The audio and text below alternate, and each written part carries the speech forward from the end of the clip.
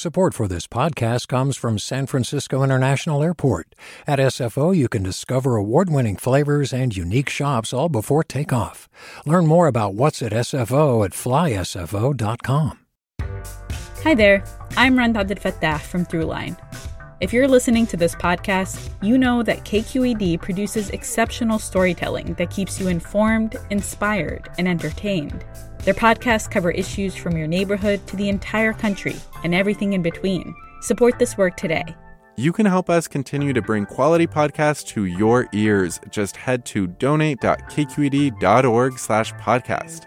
That's donate.kqed.org/podcast. From KQED.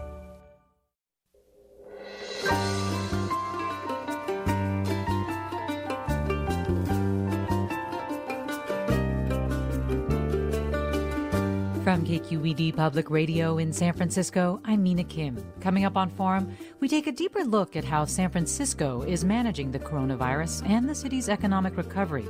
Praised early on for swiftly enacting a shelter-in-place order, this week the number of coronavirus cases topped 3,000, with 47 recorded COVID-19-related deaths since the pandemic began, and the toll hitting communities of color hardest. Now San Francisco wants more flexibility in determining a timetable for lifting restrictions on businesses. In this hour, we talk with city officials about how they're trying to address the city's public health and economic needs. And we take your questions. Join us.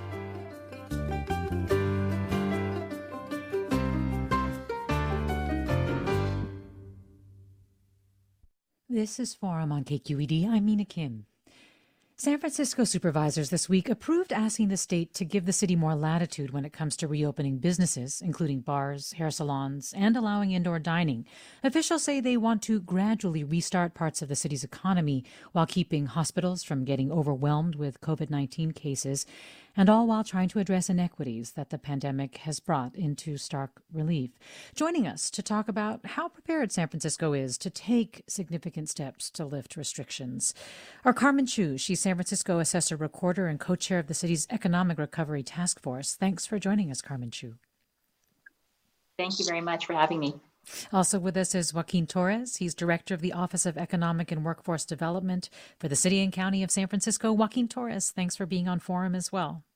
Pleasure to be here with you this morning. Thank you. And also Dr. Grant Colfax is with us. He's Director of San Francisco's Department of Public Health. Grant Colfax, really appreciate having you on as well. Well, good morning, Nina. And I know you're with us just for the first half of this first half hour, so I wanted to start with you. And can you talk to us about the status of San Francisco in terms of how much virus is in the community?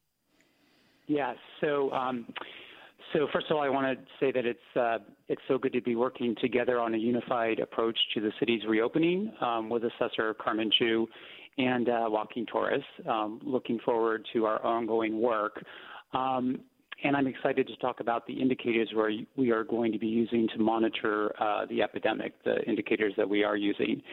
I think it's important to point out that as we move forward, there is more virus circulating in the community than ever before. While thanks to San Franciscans' hard work in sheltering in place, the sacrifices that we have made, the wearing of face coverings, the hygiene that is so important to reduce the spread of the virus, we are ready to move into this next phase, but the risks are still very much real. And we need to use the data, science, and facts as we move forward in this phased reopening. And as we reopen, the reality is, as we have seen in other communities, there will be more cases and there is likely to be more hospitalizations. The goal here is to continue to keep that curve as low as possible such that we are able to manage the virus. But it's so important that everyone do their part as we move forward. And we need to ensure that we're monitoring the virus very carefully, because if there are early signs that our healthcare system is being overwhelmed, it is possible that we will need to pause. So if Each I could San just, Franciscan, yeah, go ahead. if I could just interrupt for a second. So you're saying that there is more virus in the community, even with all of the ways that San Francisco has tried to have limit people's movement and activity, even with all the efforts that you're saying San Franciscans have been making with face coverings and things like that, that there is more virus circulating. Is it because of the beginning of the reopening that has happened already? Is that what you're attributing it to? Or is it other things like increased testing? Or is it that there is more virus? Well, I think it's a combination of those factors, and it's a great question. The good news is, as we've started the reopening in May 18th, we haven't seen a dramatic increase in changes. So the rate has not increased to the degree that we were concerned about. So that really indicates that so far we have been able to manage the cases and the people in the hospital who are diagnosed with COVID-19. And so as we move forward, the testing has expanded, and that accounts. The more we test, the more cases we are going to find. But the key point is that this virus is very contagious, and so we need to ensure that the face coverings, the social distancing, it's hard to do, and we've all made sacrifices in doing that. So the real question is, how can we be safer? The safest thing to do is to continue to remain at home. We know that this is not sustainable or feasible for many people. So we have to work to achieve a balance of mitigating the virus's spread, slowing the spread of the virus. It's not about completely eliminating the virus, right? We don't have techniques to do that. We need to slow the spread of the virus while we reopen as we work to ensure that the healthcare system does not get overwhelmed. Right now you're saying it isn't overwhelmed, that hospitals aren't being overrun, things like that. That's right. And if I could just, if you'd like, I can talk a little bit about the indicators. Please. We are using. So the 5 indicators that we're monitoring with regard to moving forward are hospital system capacity, confirmed cases, our ability to test, contact tracing, which is interviewing people who are test positive for the virus, and then providing them with supports, and then also asking them to identify people that they've come into contact with who may also have become infected due to that contact. And then the personal protective equipment, the PPE. That's the masks, the gowns, the face shields that are so important to protect our healthcare workers. So we posted the indicators on our Data SF website. But the key indicator that we really need to look at right now is the hospital system. We want to ensure as much as possible that the hospital system doesn't get overwhelmed. So we're looking at the number of COVID positive patients in the hospital, as well as our capacity across our 9 hospital systems in the city to take care of patients in the ICU and the medical beds. This is really key. The fact that we haven't been overwhelmed has resulted in San Francisco saving many, many lives compared to if you look at other systems such as in, unfortunately, New York City, where the systems got very much overwhelmed. And then I imagine that you have a plan for determining when you'll need to pull back on reopening if you're starting to see these indicators change. That's exactly right. And again, if people want to dive into the details, there are lots of details on the website about the data indicators, but it's really that rate of increase in hospitalizations that we'll be looking at, because the key thing here, we know about the curve, right? So we want to keep that curve as flat as possible. A curve that has a higher rate goes up faster, and that would be the indicator that we would use to determine if we need to pause or potentially reverse our reopening. We've seen in other communities, Imperial County, the curve is very steep. In fact, we just accepted a patient into the ICU at Zuckerberg San Francisco General because their healthcare system is overwhelmed. Oregon paused their reopening because of increased cases. We are going to be looking at these indicators very carefully, and I think we need to acknowledge there's a risk in this. There's a shared risk as we move forward. There's a shared risk and responsibility. It is plausible that the healthcare system could get overwhelmed despite our best efforts to monitor and do everything we can to prevent that. And before you go, Dr. Colfax, what are you doing? What is San Francisco doing to address the disproportionate number of cases in the Latinx community here in San Francisco? Yeah, so we have been working very hard with regard to the disproportionate cases. Nearly half of cases diagnosed in San Francisco are among the Latinx community. This was really evident early on per our hospital admissions at Zuckerberg San Francisco General. We've been working with the Mayor's Latino Task Force for COVID-19 to expand testing, to expand contact tracing, culturally appropriate contact tracing and support services. And we know this is not just about testing and treating people with diagnosed COVID-19. This is about providing the wraparound services and social services that people need, the housing, the food, the economic resources to support the Latinx community as we move through this very serious stage of the pandemic.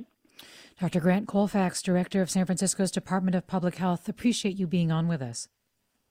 It's a real pleasure. Thank you. Let me turn now to Carmen Chu, San Francisco's Assessor Recorder. And Carmen Chu, of course, what we just heard from Dr. Colfax is that, the economic inequities are clearly part of or driving the health outcomes that we're seeing, especially in communities of color. So you are on what's called the Economic Recovery Task Force. How are you addressing those disparities? How is the task force addressing them? Right. Well, thank you again, Mina, for having us. I think first and foremost, it'd be important to just share with the listeners a little bit about the task force. And so the task force was convened by Mayor London Breed as well as Board President Norman Yee jointly to really think about pulling together San Franciscans from a cross-section of neighborhoods, sectors, large and small companies or organizations, our local businesses, to really inform and guide the city's process to economic recovery.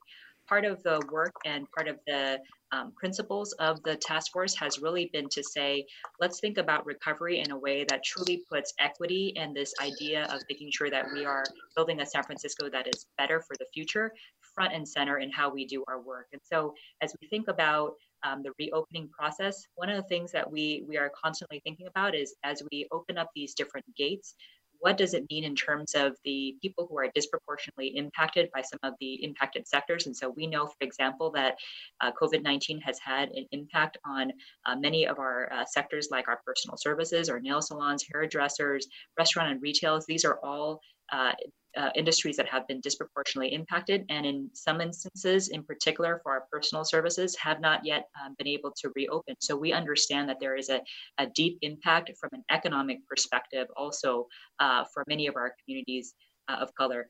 The other things that we're thinking very much about is also the roles of things like childcare services and what it means for people to be able to work who don't have the option to stay home and say, I'm going to decide to shelter in place or other activities. Some people don't have the ability to work remotely. And I think this is a big factor in how we're thinking about the long term on the Economic Recovery Task Force. So again, we're thinking very much about equity in terms of the impacted sectors, what we can do to help alleviate some of the economic impacts there or help those sectors to reopen in a safe way for everyone.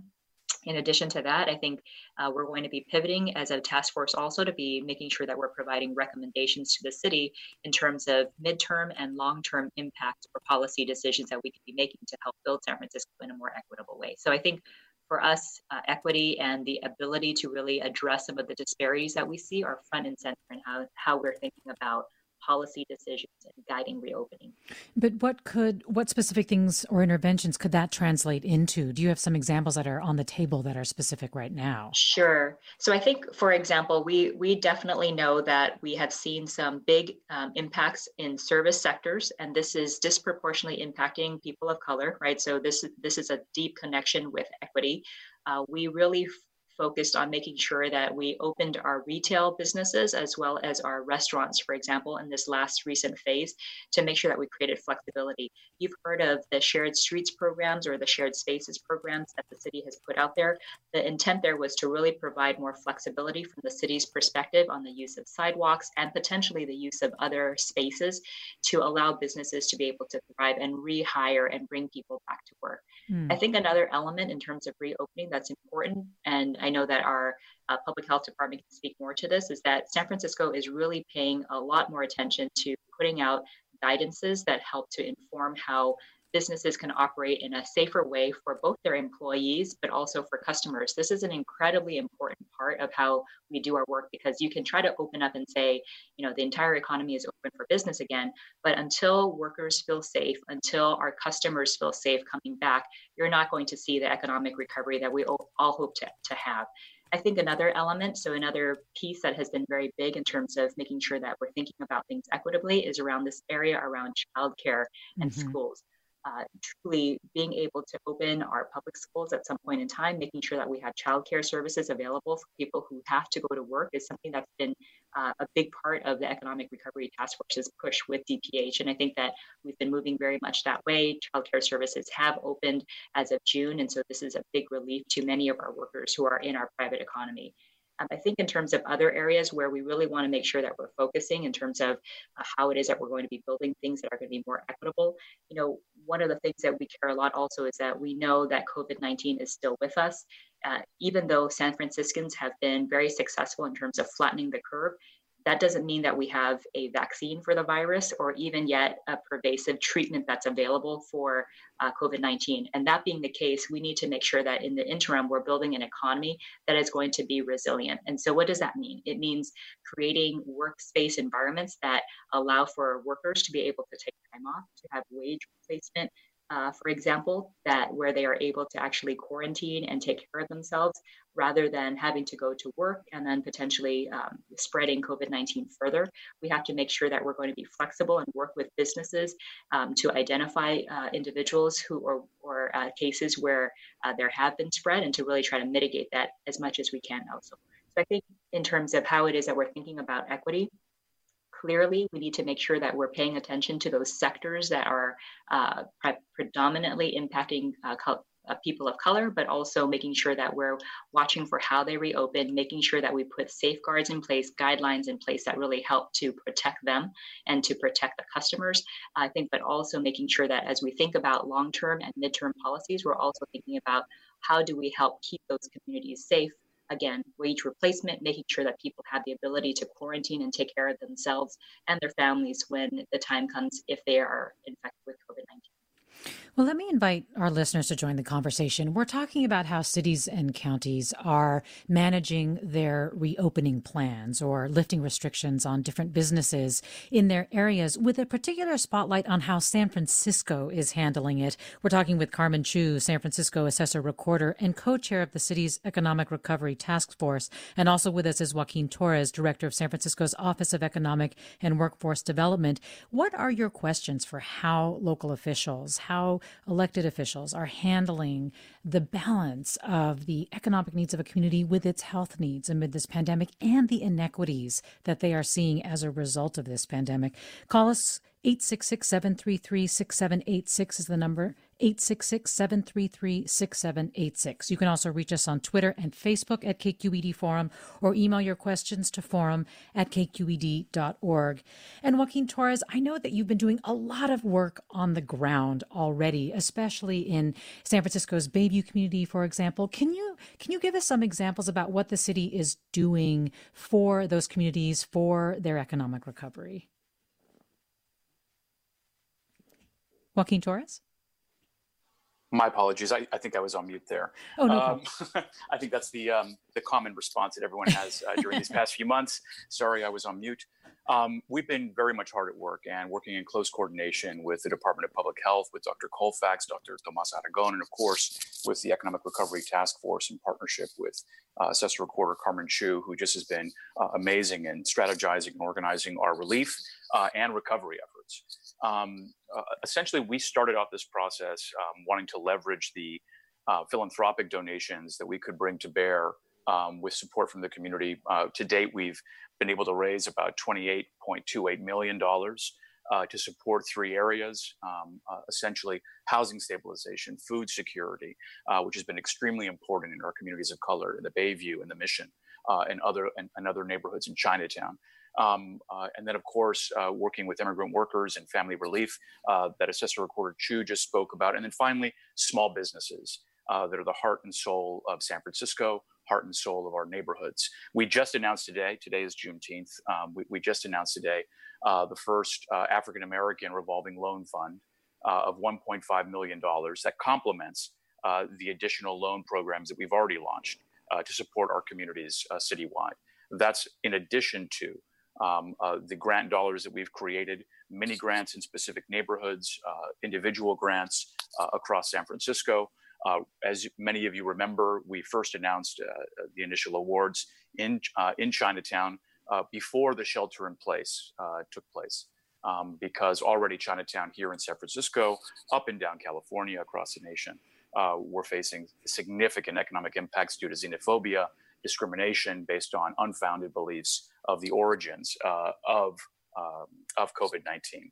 50% of those awards, we're very grateful to say, have supported Chinatown businesses during that time. But we knew we had to do more, which is why we decided to change some of the designs of this program to make sure we had neighborhood equity, community equity, industry equity, and specifically with an eye towards those businesses that would be opening up in later phases, those ones that are very much looking forward to their next steps, your hair salons, your barbershops. And how can people access this new loan fund? Certainly. So they can come and visit our website, oewd.org, and just click on COVID-19. Again, that's oewd.org, and click on COVID-19. And what are you anticipating? Yes, sorry, go ahead. No, we are seeing this program as complementing what we've already been providing citywide, and then also with our additional partners, Main Street Launch, who will be administering this program as well as Mission Economic Development Agency, which has supported our other loan program that also supports individual taxpayer identification number holders, which is a resource for the undocumented entrepreneurship population here in the city. Do you anticipate, or do you have a sense of what the average size of the loan would be for businesses? Certainly.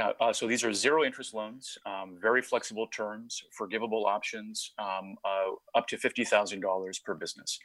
So we found that on average to date, we're seeing about $28,000 to $30,000 is what a business is typically taking out so far. Well, let me go to Hayes in San Francisco, who's joining us. Hi, Hayes. Hello, good morning, everybody. Slightly off topic, but I've been thinking it might be an idea if the MTA opened up the unused bus stops due to core service. There's a whole bunch of bus stops which are not in use. They could open them up for, where applicable, for restaurants to be able to set up tables there, and in other places to allow people to park, because a lot of people are forced to drive because the buses are restricted. And I've contacted MTA, didn't get a response, but I just want to put that out there. Well, Hayes, thanks. We have 90 seconds before the break, but Carmen Chu, you were talking about trying to make it more possible for people to do business on sidewalks, outdoors. Do you have any reaction to Hayes' suggestion?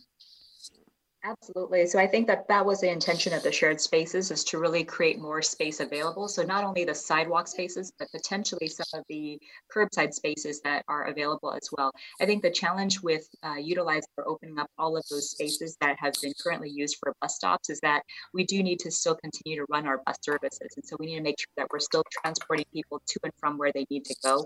You know, the big challenge that we're going to see is that we need to make sure we continue to support public transportation. They can do it in a safer way, continuing to provide social distancing and so on, and making sure that there's ventilation in the buses and so on. But again, I think the one challenge that I would say is that we want to make the spaces available, but we still need to get people to and from where they need to go through public transportation.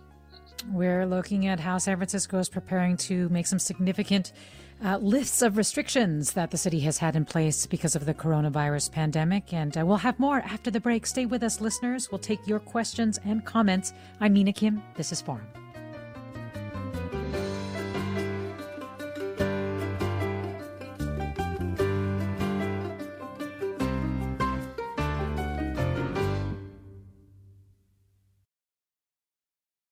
This is Forum. I'm Mina Kim. As San Francisco takes major steps to ease restrictions, we're talking with city leaders about how the city is going to manage disease spread, strain on the healthcare system, and its inequities, longstanding inequities, as it tries to recover economically. We're joined by Carmen Chu, San Francisco's assessor recorder and co-chair of the city's Economic Recovery Task Force. Also, Joaquin Torres is with us, director of San Francisco's Office of Economic and Workforce Development. And joining us now as well is Tomas Aragon. He's health officer of the City and County of San Francisco. Thanks for joining us, Dr. Aragon. Good morning. And thanks to our listeners as well for joining the conversation. If you have questions, give us a call. 866-733-6786 is the number. Again, 866-733-6786. You can also get in touch on Twitter and Facebook. We're at KQED Forum, or email your questions to forum@kqed.org. And Tomas Aragon, I'll go straight to you because we are getting quite a few health-related questions. Of course, the governor put out his mask requirement yesterday, and Holly asks, please have your guests clarify what the mask requirements are. Since San Francisco introduced the 30-foot rule, I've noticed that people have gotten very lax. Dr. Aragon? So the basic idea is that when you're outside your home and you're going to be interacting with people who are not part of your household, you should really have a face covering on. And if you're not close to anybody, if you're walking in the morning, you're going out for a run and you're not near anyone, you do not have to have a face covering on. However, because of our sidewalks and our paths, we cross people all the time. This idea of the 30-foot rule is that as you approach somebody, just to give you a little bit of time to go ahead and slip on the mask so that you have it on when you get close to that person on a narrow sidewalk or path when you're running. And the 30 foot is also 10 yards. And so most people are familiar with football or soccer. The idea is that if you're approaching somebody, it gives you a few seconds to go ahead, put it on so that you're covered when you're passing by that person. Other than that, what we really want people to think about is the face covering to really contain your droplets and aerosols that come out of your mouth whenever you talk, whenever you're speaking, coughing, sneezing, and also to maintain physical distancing. And there, the physical distancing, we really talk about 6 feet. Well, let me go next to Carol in San Francisco. Hi, Carol. Hi, I'm a small business owner, and I am witnessing the demise and disappearance of many of my friends who are also small business owners who are choosing to permanently close rather than trying to figure out how to get loans or stay in business. So my question for the city is, how are they thinking of helping new business owners come into these vacant storefronts or open in the city, which has been notoriously difficult to deal with when trying to open a new business? Carol, thanks. Carmen Chu. Thank you, Carol, for that question. I think this is something that we're very, very concerned about. I think there were many, many businesses who closed temporarily, and some of them, frankly, are just not going to be coming back. And I think what we're seeing across the city is that there's going to be empty storefronts in many of our neighborhood local areas, but also we're going to see them in downtown and other places as well. And so I think some of the things that we're working on is to make sure that we're, number one, opening up the economy in a measured way that builds confidence in people's ability to engage in the economy. So I think, again, as I mentioned, if we just opened up and did not put good guidances in place and did not think of it in terms of a measured approach, I think what you'll have is lack of confidence in engaging in the activities that we all enjoy, shopping, eating, all of those things. And so we really want to make sure that we're doing it in a good way, working hand in hand with our public health department to make sure that's working.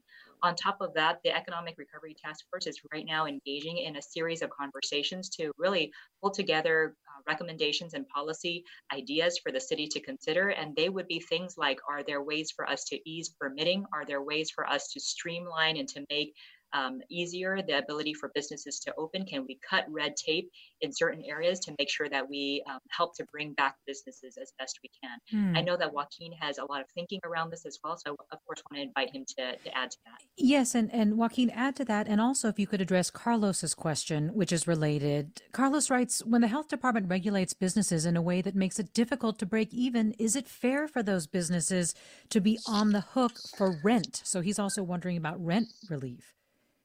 Well, certainly, and I very much appreciate the question. And the issues facing small businesses, irrespective of where we are in this moment, was something that was of deep importance to Mayor Breed, who is actively working with members of the Board of Supervisors on streamlining efforts that have now found their way to the ballot for later on this November, to ensure that the process of getting up and running quicker, faster, with less cost, reducing timelines and complications is something that's actively going to be addressed this November.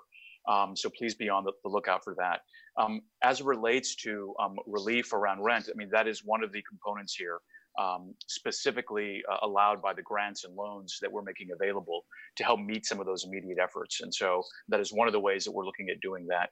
But I also want to drive home a bit the point of, yes, the importance, of course, attracting new businesses that will need to come into San Francisco and making their experience better, but also making sure that we're paying attention to those longtime businesses who have consistently contributed to the vibrancy and culture of San Francisco, and ensuring that we are there to support them as well. And so it really is a comprehensive approach that we have to take, that we are taking, and we're looking forward to continuing that work as we move through this process together. Well, are there grants and loans available to people like Carlos? Yes. So if you could visit oewd.org, oewd.org, click on COVID-19, and he can reach out to us and our staff, and we can let him know what's available, if not directly. And if he has not already accessed some of those resources or applied for some of those resources, we can help direct him to where they may be available. Tomas Aragon, here's a question. I have not gotten an answer yet from SF Health on how many healthcare workers in the city have tested positive for COVID-19 and how many have died from it here. Do you have those numbers, Dr. Aragon? That's a very good question. Right now, I do not have the number of healthcare workers for San Francisco. I know the state does keep track of the total number. And to the best of my knowledge, no healthcare worker has died. But that's something that I can follow up on and make sure we have that information available. Well, let me go next to Guy in San Francisco. Hi, Guy. Join us. I'm sorry. I think it's Kelly in Oakland. Hi, Kelly. Hi. I work for an organization that represents the hotel industry, and I really appreciate all the work that's been Carmen and Joaquin and Dr. Aragon. But sometimes we're forgotten as an industry. We hear a lot about small business, retail, salons, restaurants. But the hotel industry stepped up and helped the city immediately and answered the mayor's call for rooms for first responders and for vulnerable populations.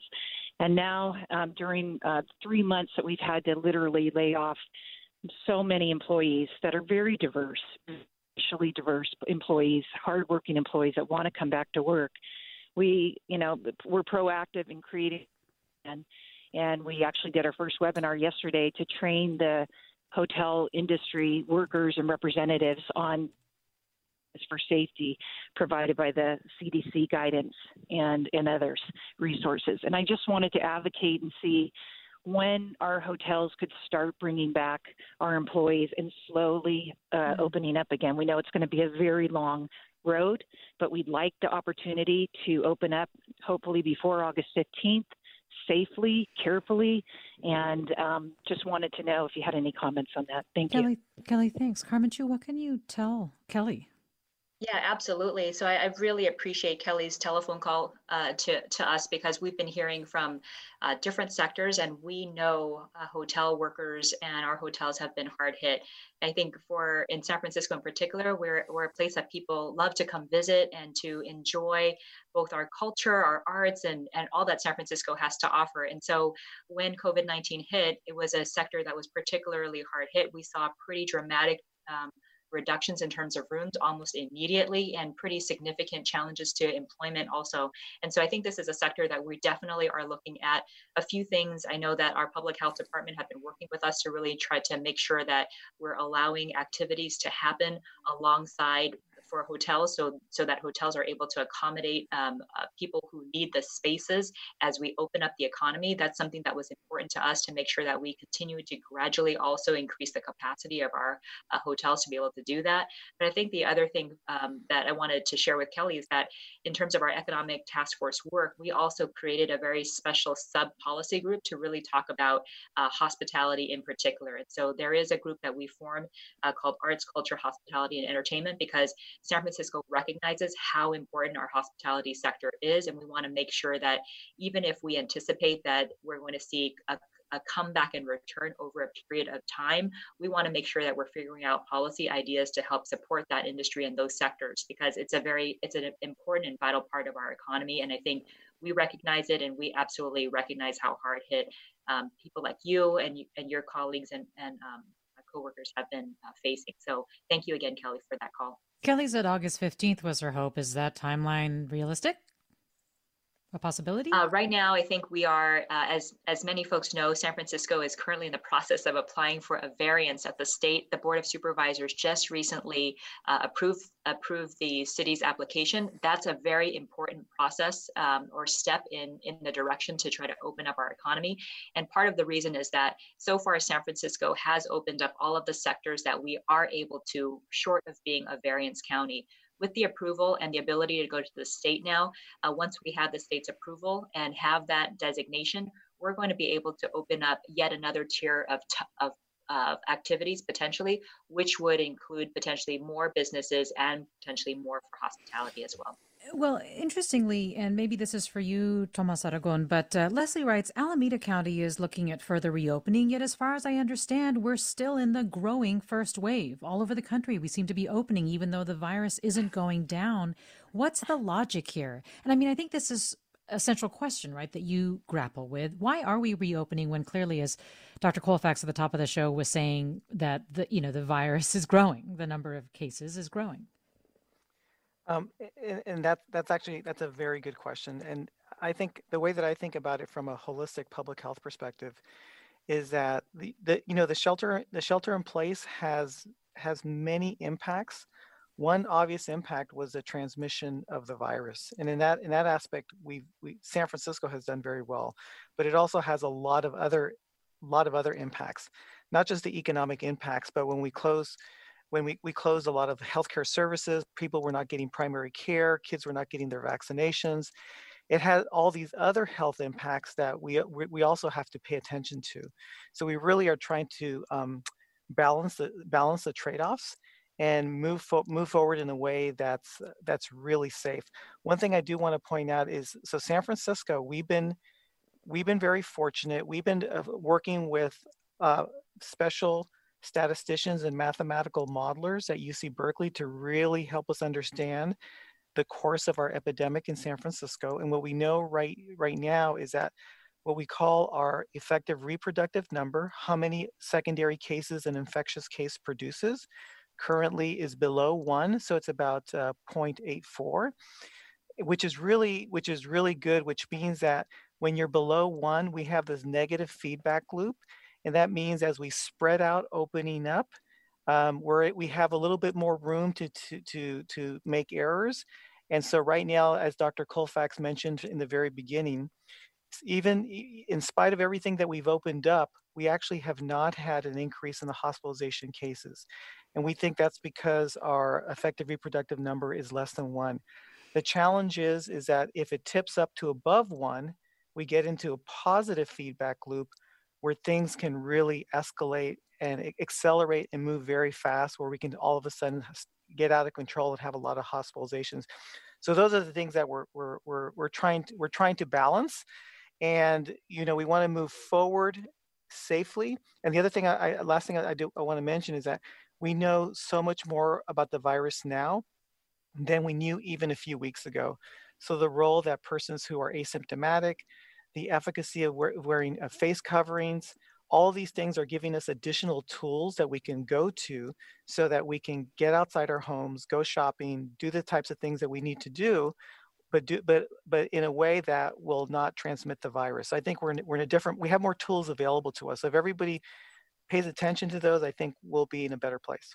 And Mina, if I can add also, yes, Carmen Chu. I think Tomas spoke about the health indicators and how those are really going to be helpful for us to make sure that we are watching for things that helps to inform whether we open and move to the next gate. But I think two other things that are really important for the listeners to know in terms of how San Francisco is approaching it and why we're building in safeguards is that it matters to us about the health outcome working hand in hand with the economy. So two things that are important is that very different from other counties, San Francisco is putting a lot of effort into putting good guidance in place so that businesses know and have direction about how it is that they can operate and open so that their workers and our customers are safe. I think that's something that's different in San Francisco compared to other places. The other piece is that San Francisco intentionally is moving forward in intervals. So rather than opening every single thing up at the same time, we're very measured about making sure that we're opening things up bit by bit. And the intent there is to make sure that we're measuring as we go what that spread looks like so that we're careful and that we're able to manage any potential surges or be able to adjust quickly when we do see changes in our health outcome. Thank you, Carmen Chu. And let me go to listener Guy in San Francisco. Hi, Guy. Hi, everyone. I have a question about San Francisco requiring having a face covering in public. When I go out, I still see a lot of people who are not covering their face. So what is San Francisco doing to enforce that rule? Thank you.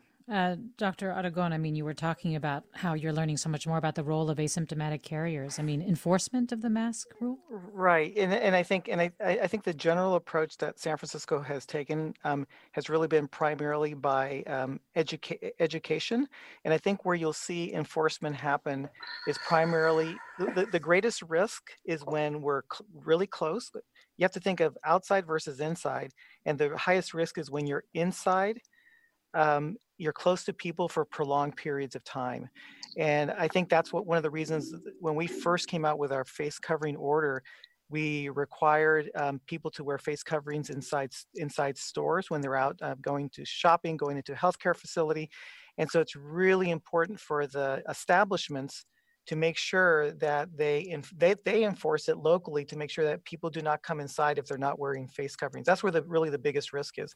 When people are outdoors, the risk does go down. We still want them to wear it when they're really close to people. And I know it's really hard when some people are not wearing it. And it is a real challenge. It is a real challenge to enforce. We know from the science is that we're trying to get the highest percentage, and we know that when we're getting above 80%, that it's going to have a big population health impact. And hopefully as the social norm continues to change, especially now with the state coming out with a mandate and the whole region, the whole state hopefully it will become the norm, that percentage of people that are not wearing it, that they get the message and that shrinks over time. Just to build on that, Mina, this is Joaquin. It really does take a community effort. And I want to thank all those small businesses who've taken on the responsibility of saying to someone, no, you can't come in without a face mask. It's not always easy, but I've seen them do it in person and it is very effective. I also want to thank the incredible work that the Human Rights Commission has done in partnership with the Emergency Operations Center and handing out face coverings in some of our most vulnerable communities, and all the community partners that have gone above and beyond to procure and access face masks so they could contribute them in their communities as well. It's organizations in neighborhoods that are making a lot of this work possible and making it happen. So a real shout out to all of them. Well, Michael tweets, Joaquin, how can San Francisco's senior residents get the medical grade masks that the World Health Organization recommends? Is there a resource? Great. So I think they should call 311 and ask the question there, and our teams at the EOC can reach out to them to make sure that they have access to those supplies. Dr. Aragon, Melissa asks, I work for one of San Francisco's major arts organizations. I'm wondering if you could tell me how you think it's safer to open museums and restaurants than to have concert halls open with seats taken out for social distancing and audience members wearing masks. I'm sorry, can you repeat that question? Melissa's wondering if you could tell Melissa how you think it's safer to open museums and restaurants than concert halls with seats taken out for social distancing and audience members wearing masks. Yeah. So one thing to realize is that the way that we're doing the reopening is that we start off with what the state has put out as to what is lower risk versus higher risk, and we know clearly that theaters being indoors for prolonged periods of time is absolutely a higher risk. So we know that. In contrast to a space where people are walking through, for example, if you're walking through either a museum or going into a shop to pick up your medicine, that's really a limited amount of time. So we really focus on those things. How close are people? What is the duration? And then what is the ventilation? And so when you take all those factors into account, you'll see things like indoor gatherings, especially in theaters, are the things that are down the road. And hopefully over time, we will figure out how to do that safely. We know that there are other countries that are figuring out how to do that type of activity safely. So we're spreading it out, starting with the lowest risk, moving to the highest risk. And for the higher risk things, we'll start small. We'll figure out how to do it. We'll see what the state allows us to do. And hopefully we'll be able to, if the total community risk, the prevalence of active infections is really low, which is what we really want, it makes it easier for us to manage the risk. It will never be, until a vaccine is available, we're really about managing, it's really about managing risk. And I think over time we'll have more tools available to us, especially as testing becomes more prevalent. People will be able to know their status, and that will really help push down the prevalence of active infections. Well, this listener writes, why do you think there hasn't been a spike in cases or hospitalizations after the street protests? So that's a really good question. And so I'll let me see if I can explain it to you. So the street if you looked at the street protests, not everybody was social distancing, and not everybody was wearing face coverings. So that's, in a sense, that's a high risk activity. But that high risk activity depends on what is the prevalence of active infection in the community. So if the prevalence is really, really low, even a high risk activity will not result in a lot of cases. Does that make sense? And so so for example, a high risk activity at a time where the prevalence was higher would result in more cases. And that's what I mean. That's what I mean by the effective reproductive number being below 1 and having this negative feedback loop and pushing down that prevalence of active infection. It means that we can do, over time, we can do more riskier things. It allows us to manage that risk because we know the prevalence is lower. And that's one of the reasons why we spread things out. We ask people to be patient. One of the questions I get, well, why can't I open up? I can do it safely. And yes, but we have to spread things out so that we don't get ourselves in trouble. If we get things low and safer, that's what's going to give us the confidence to move forward. And that's what's really going to help the economy. Well, Susan has a little pushback on the sidewalks idea, Carmen Chu or Joaquin Torres. Susan writes, in theory, opening the sidewalks is a good way to enable restaurants to get back to business. The practice seems more difficult. I live in North Beach, where many restaurants have filled the sidewalks with tables, often not 6 feet apart. Groups of people are also standing around waiting for tables, and many of them are not wearing masks. When I walk down the sidewalk, I'm actually forced into a situation that is more crowded and less protected than before. Any response to Susan? Sure. I think Joaquin that's, this is Joaquin. I think this is part of the process, right? I mean, we started this program with a sense of trust and wanting to make sure that, people could access these restaurants as they struggled to reopen. So I think it's an iteration. It's a work in progress right now. I think we want to give it some time to have it worked out. Also, at the same time, that's why some of the conversations with community around shared spaces and potentially closing off streets is something that's also useful to consider so that we can ameliorate some of that congestion that people might be concerned about. Yeah, and I think Minna also we've heard from thousands of people through the task force. We've convened over 40 meetings in terms of reaching out to business owners as well as others in the city on reopening. And one of the things that we've heard loud and clear is the desire for the city to be more flexible in terms of space and regulation, and also not only that, but helping to remove some of the barriers, traditional barriers and red tape that they've experienced in the past. And so the Shared Spaces program, I hear what the listener is saying. I don't think that the Shared Spaces program is going to be appropriate for every place, but it is an additional tool for businesses who do have the ability to open up space to be able to take advantage of that, so that they're actually able to open up and provide more activity. I think some of the things that we just know is that with COVID-19, there's going to be many more requirements to keep public health in a safer place. And that's going to include things like social distancing and so on.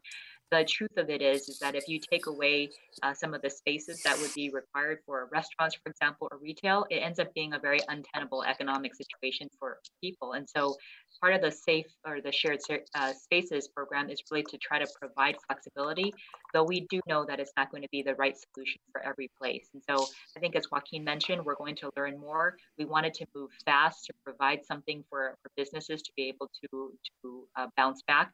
But at the same time, we know that we're going to take a look at it, see how it's working, and then amend it as we need to.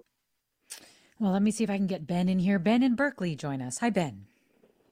Hi, how are you doing? Great, go right ahead. Yeah, I'm an emergency physician, and I myself was ignorant for a long time of the fact that masks with vents in them do not serve the purpose of protecting people around you. They allow your exhalations to infect other people, and this seems to be an area that many people are ignorant of. I've seen a lot of other healthcare workers wearing these masks, paramedics, and certainly lots of the public. This needs to be emphasized more in the education of the public, that vents are not effective. Ben, thanks. Dr. Aragon, is there an effort to explicitly communicate this? Yes, there is. So in our very first order, we tell people do not use those masks that have one-way valves that allow your droplets and secretions to come out. And so we did that in our first order, and we do part of our public health campaign does include that. And there's now been a lot of articles in the popular press specifically about this topic. Well, Dr. Aragon, we only have 30 seconds or so left, and I just want to ask you, as San Francisco prepares to do this phased reopening plan and make some significant changes in terms of restarting parts of the economy, what is your promise to San Francisco residents? So really, the way that, our vision is to make San Francisco the healthiest place to live and visit. That's what I'm incredibly focused on. Make San Francisco the safest city to visit and live in. And we want everybody to remember, the way that we're going to do this together is to do 4 things. Just 4. If you focus on these 4, we're going to do this. One is, please wear your face covering, physical distancing, hand washing, and if you have any symptoms, get tested. It's free in San Francisco. Dr. Tomas Aragon, Carmen Chu, Joaquin Torres, thanks to all of you for joining us, and thanks to our listeners for their questions and comments. Tina Lauerberg produced this segment. I'm Mina Kim. Have a great weekend.